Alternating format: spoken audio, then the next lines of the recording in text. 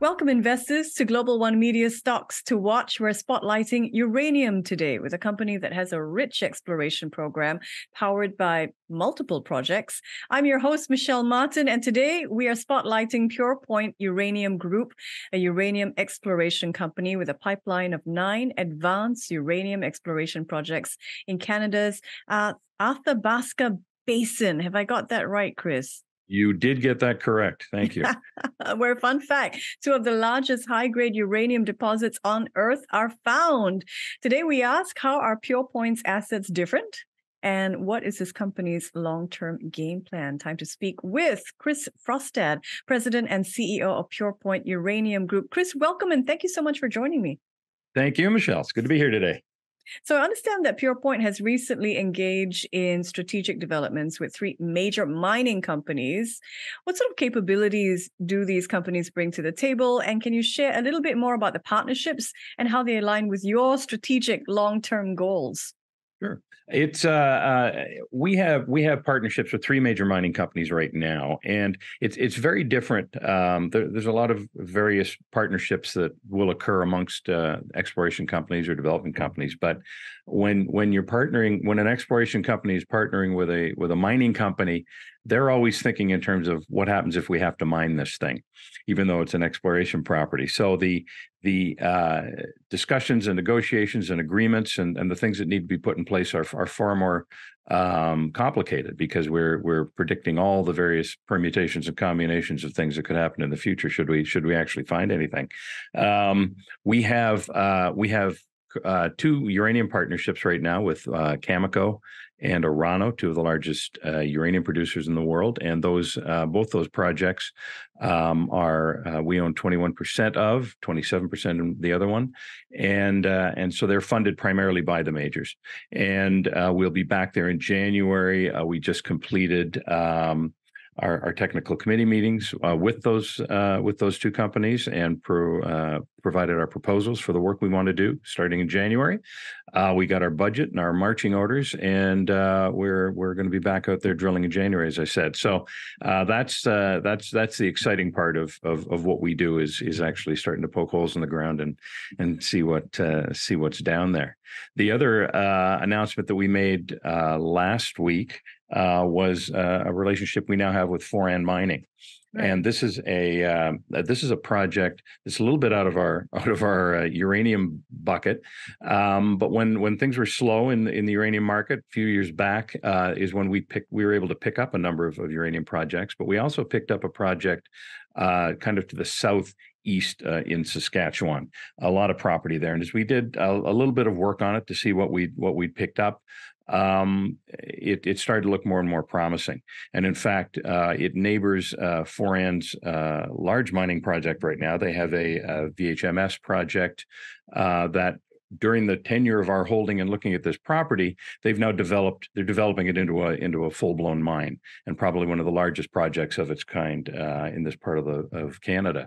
And then they've been exploring right up to our property, and the trend seems to continue right across it. So it's not uranium, but it's an exciting project, and they're now optioning and earning in on that project. They'll be spending $6 million to earn a majority ownership on it.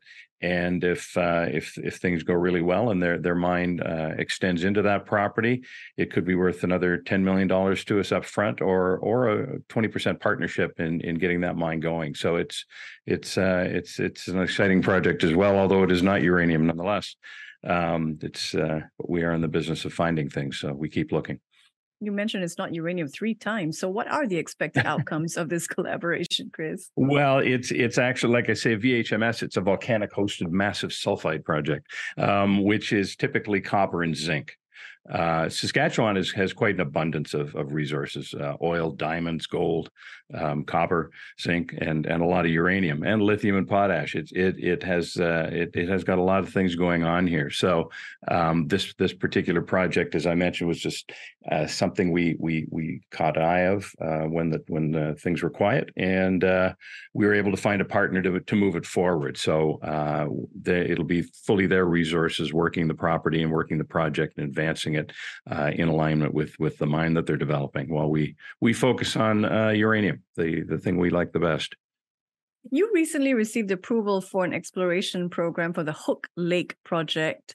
Congratulations. Tell us about the primary goals for your winter drilling program and how the findings from your previous uranium intercepts, how will history guide this exploration?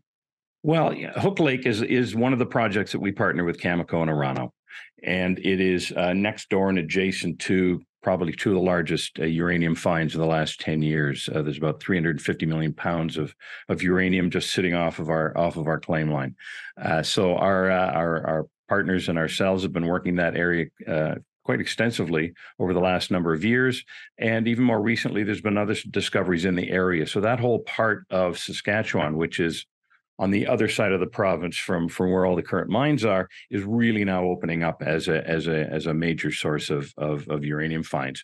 We last winter we started working on a parallel target area, and we had our first drill program out there. We drilled 7 holes, and near our last hole, we started to come into a lot of the uranium, the boron, the alteration, and all the good things that we like to see when we're getting close to something. So that was right at the end of that program. We will be following up on that starting in January and get the drills turning and see where that one takes us. It's a large area. It's untested, and it's probably one of the last opportunities for a tier 1 project in the basin. Our partners really can't free up budget for something that it doesn't look like it can be a monster. So our hopes are high there. A lot of expectation. Talk to me about technology. So I understand you have a scheduled exploration program, the Smart Lake JV project, Purepoint demonstrating a real commitment to innovation and particularly when it comes to exploration techniques. Talk to us about your drilling program and how your transient electromagnetic surveys at the Grooms Lake Conductor, how will this contribute to, your ability to explore the Smart Lake project? Exactly. Well, Smart Lake is another project that we partner with Cameco. It is a project that we were last drilling about 12 years ago, and then everything lit up next door at the Hook Lake project. So we were distracted, but we did start to drill into uranium right off the bat there, and we're going back and doing some geophysics. So one of the aspects of looking for uranium and where the technology comes in is honing in on the right targets to drill. If you're prospecting with a drill, you run out of money pretty quick. So we do a lot. There's usually a lot of surface sampling, a lot of geophysical surveys of various types that help us narrow down where it is we really want to focus our drilling efforts. And this is a deep sensing geophysical survey that we'll be doing on the north part of the property, which is the next area that we really want to start testing with a drill. So we'll be covering that area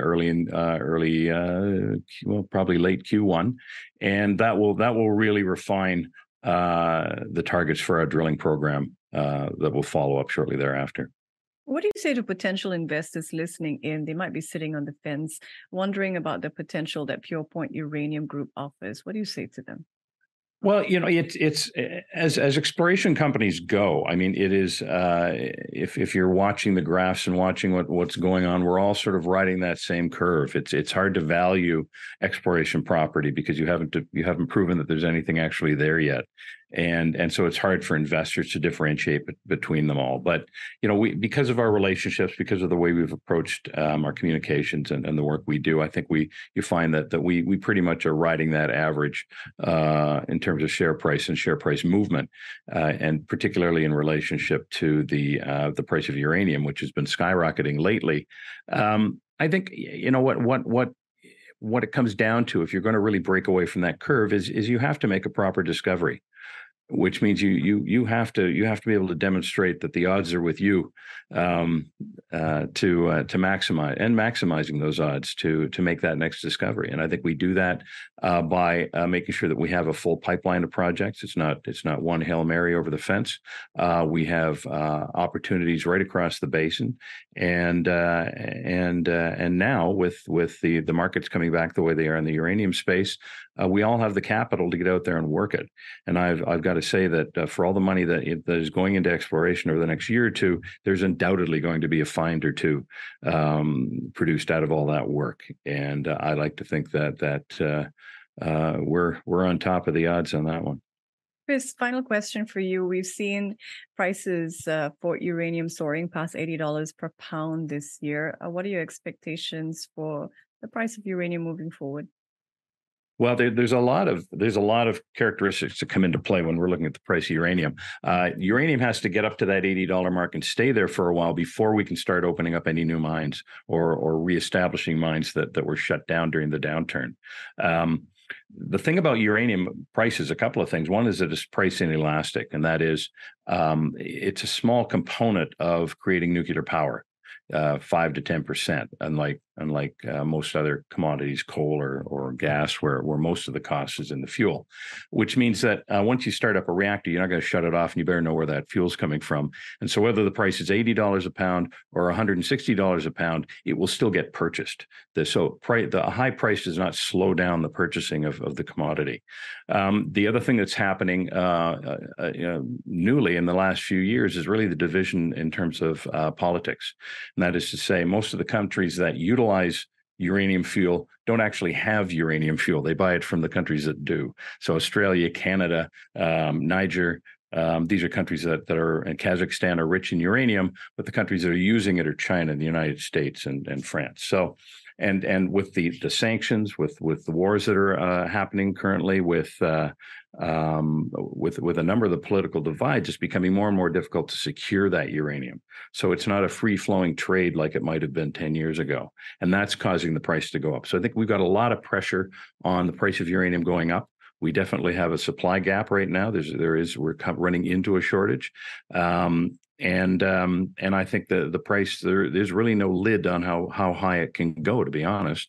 It's really a matter of supply not keeping up with demand. And so I think, although $80-$90 a pound is a proper price for this stuff, we may see what we saw 10-15 years ago, and when it hit $120-$140 a pound. Really interesting. Well, thank you so much for this look at Purepoint Uranium Group. They trade, by the way, investors on the Toronto Exchange under the ticker PTU, over the counter in the US as PTUUF. Chris Frostad, President and CEO of Purepoint Uranium Group. Thank you so much for joining me today. Thank you, Michelle.